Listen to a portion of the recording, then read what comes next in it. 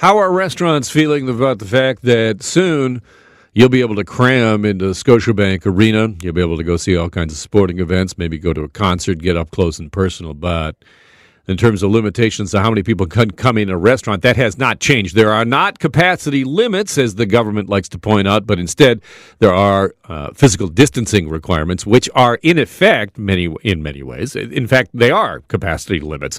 To talk more about it, here's Larry Isaacs, who's the owner of the Firkin Group of Pubs. Welcome to the program, Larry. Hey, Alan. Good afternoon. What's your reaction to what the government announced late Friday? Alan, it's shocking, stunned, disappointed, disillusioned, angry. I can carry on for an hour. It's embarrassing. What the government has done now has shown absolute no respect for the restaurant industry at all. The fact that you can sit 18,000 people in a stadium eating a hot dog, shouting and screaming, and we are restricted on our patios still is an embarrassment to our industry. All right, let me take you to what the government has said in response to what your industry is saying, which is this, and this is a quote from a spokesperson for the Ministry of Health. Restaurants, bars, and other food or drink establishments do not have hard capacity limits, but rather are limited to the number of people that can maintain physical distancing. That is because they are higher risk settings, prolonged close contact, and enclosed spaces where face coverings are removed for the entire duration when seated. Your reaction to that? Alan, it's all incorrect, and these facts have got no scientific base. I flew to Halifax a week ago. Everybody was told to put their mask on. 10 minutes into the flight, everybody was eating and drinking. Nobody had a mask on. You're going to be eating in all of these stadiums. You're going to be eating in the theaters. You're going to be drinking. How on earth can you compare that to tables that are already distanced in a restaurant under a normal circumstances with full capacity? How do you compare that we are higher risk? Where's the scientific evidence? We've been asking for it. We have sat on the side for 18 months and supported the government and the health board and table over these issues. We have been left out in the cold. You've got companies like Amazon and Costco and Walmart that are making trillions of dollars. We haven't been able to draw proper salaries for 18 months. We cannot bring our staff back.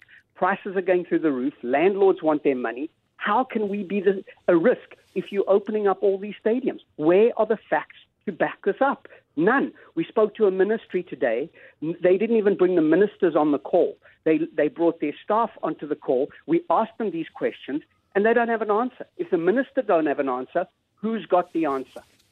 Well, the answer, because the ministers were asked about it this morning, including the Minister for Long-Term Care, Rod Phillips, and he fell back on what has been a standard response of the government throughout the course of the pandemic, is that we rely on the advice of the Chief Medical Officer of Health. So, I mean, that's where the convincing has to happen, does it not? But that's not answering the question. We asked a specific question. How is it possible that a stadium with 18,000 people eating and drinking is more safe than a restaurant that's got 200, maybe 400 people in it that are sitting at tables not right next to one another? Nobody can give us that answer. So therefore, the health table is lying because there's no facts to back up what they're saying. How is it possible? Tell me, just give me a sense in one of your establishments what the physical distancing means in terms of hard capacity. Well, some of our stores are down to 25% capacity because you've got to understand when they say social distancing, all stores are designed differently. So tables being pushed 6 feet apart mean that the whole restaurant has to be relayed out. So it doesn't mean when they say 6 feet apart, you think that we can get 50 or 70% of the people into our store. Some of them can only get 30% or 25% because of the way the restaurant is designed. So it's absolutely crazy to expect us to continue to operate after 19 months of being closed down. We're the last province on this planet with 450 cases, and yet you are allowing a stadium to open. Is it about money? Is it about politics? What's it about? Tell us the truth. Larry, thank you so much for your time. I appreciate you coming on. No, thanks a lot. Thank you, Alan.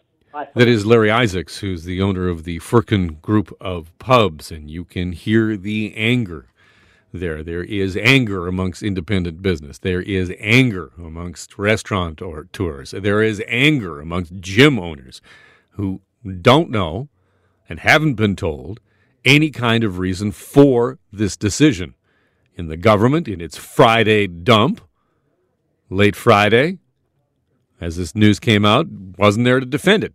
Hasn't been able to put up the chief medical officer of health with any kind of explanation. And this is the result.